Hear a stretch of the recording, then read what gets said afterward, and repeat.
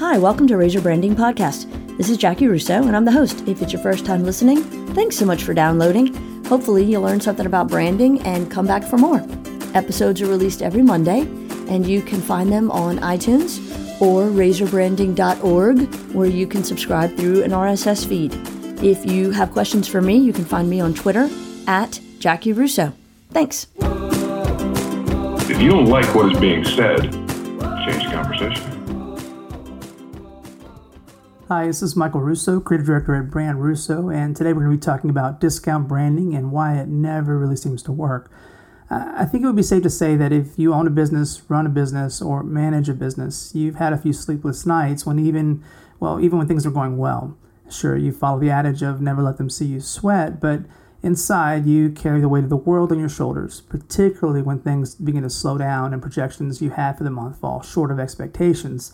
It's during these times that special attention must be paid to maintaining the integrity of your brand. Unfortunately, though, most businesses forget about their commitment to building and maintaining brand equity and head directly into crisis mode. And crisis mode generally results in discounts, sale pricing, and an attempt to attract transactional customers.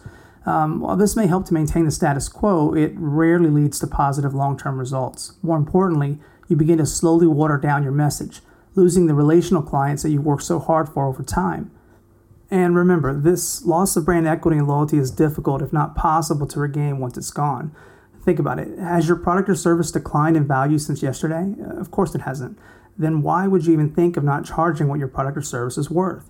Your brand is worth much more than that, and it's vital that both you and your consumer regard it as such.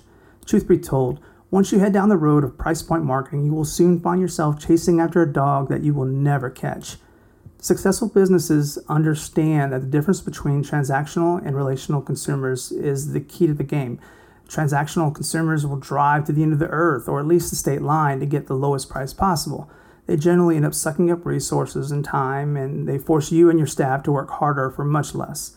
Relational consumers, on the other hand, will always value your brand, and because of the promises that you've made, they're going to always trust you and value you, and that's what we really want. We want them to regard your quality and service and overall awesomeness at all times, and not just look for the best deal, because that's not always the best deal for them in the end, even if they don't know it right away. They're going to provide you with both loyalty and the big word of the day, advocacy, which is really the single most powerful form of advertising available. They're rarely going to look for the best bargain, but rather the best quality. These are the customers that we all want. Look, if you're an avid reader of the writings that we do here at Russo, or what we talk about a lot, you're going to notice that we talk a lot about advocacy and results quite a bit. And the reason is pretty clear. It's what we strive for with every branded touch point we develop. And as soon as you begin to lose focus on your core promise and begin discounting the value of your product or service, your consumers and customers will begin to also think of you that way. They will begin to think less of you and value less of what you're providing, and that's not anything positive for long-term gain. Remember, your promise is your brand. As soon as you begin to slash prices, you could begin to lose credibility. So before you run to the weekly paper and begin announcing a fire sale, think about the ramifications of those actions. Yes, there may still be difficult times ahead, but those who stay on course and remain true to their promise will find their brand is not only intact, but also stronger than ever. For everyday branding tips, subscribe to Razor Branding blog and podcast.